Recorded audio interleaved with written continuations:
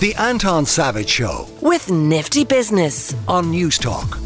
A magnitude 6.8 earthquake has struck central Morocco. It's being reported so far that 630 people have been killed. The expectation is that the death toll will rise as more of the debris is searched. The epicentre was in the High Atlas Mountains, about 71 kilometres southwest of Marrakesh. Joining me with the latest is London-based journalist Vincent McAviney. Vincent, what do we know so far? Well, as you say, that earthquake struck last night at around 11 p.m. It is the strongest earthquake in Morocco's history, and it was in that central Atlas Mountains region where it originated, but has covered most of the country, as well as some neighbouring countries feeling aftershocks as well.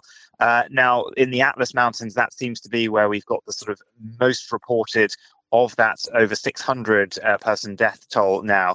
But we've seen video footage from nearby Marrakesh, particularly that Medina area, the market, which if anyone's been to is a bit like a sort of labyrinth. It's sort of tightly compacted buildings.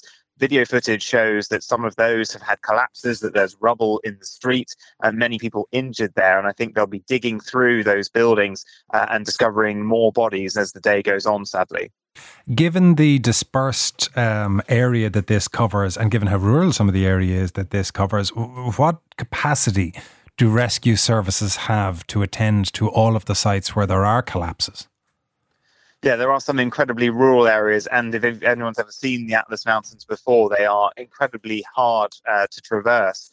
Parts of it will be incredibly hard to access, particularly as well if we've had any kind of rock slides that have blocked up roads. So there's already pledges from international response teams to earthquakes, most recently, of course, deployed in Turkey earlier this year, that they will be sending people as soon as they can. Helicopters will be the thing that will help them the most in that part of the world.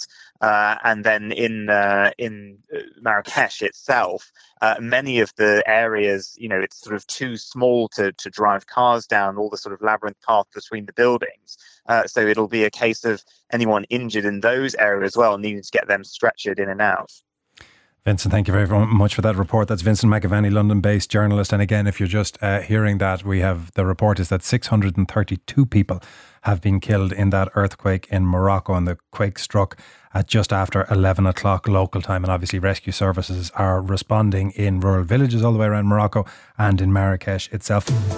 The Anton Savage Show with Nifty Business. Saturday morning at 9 on News Talk.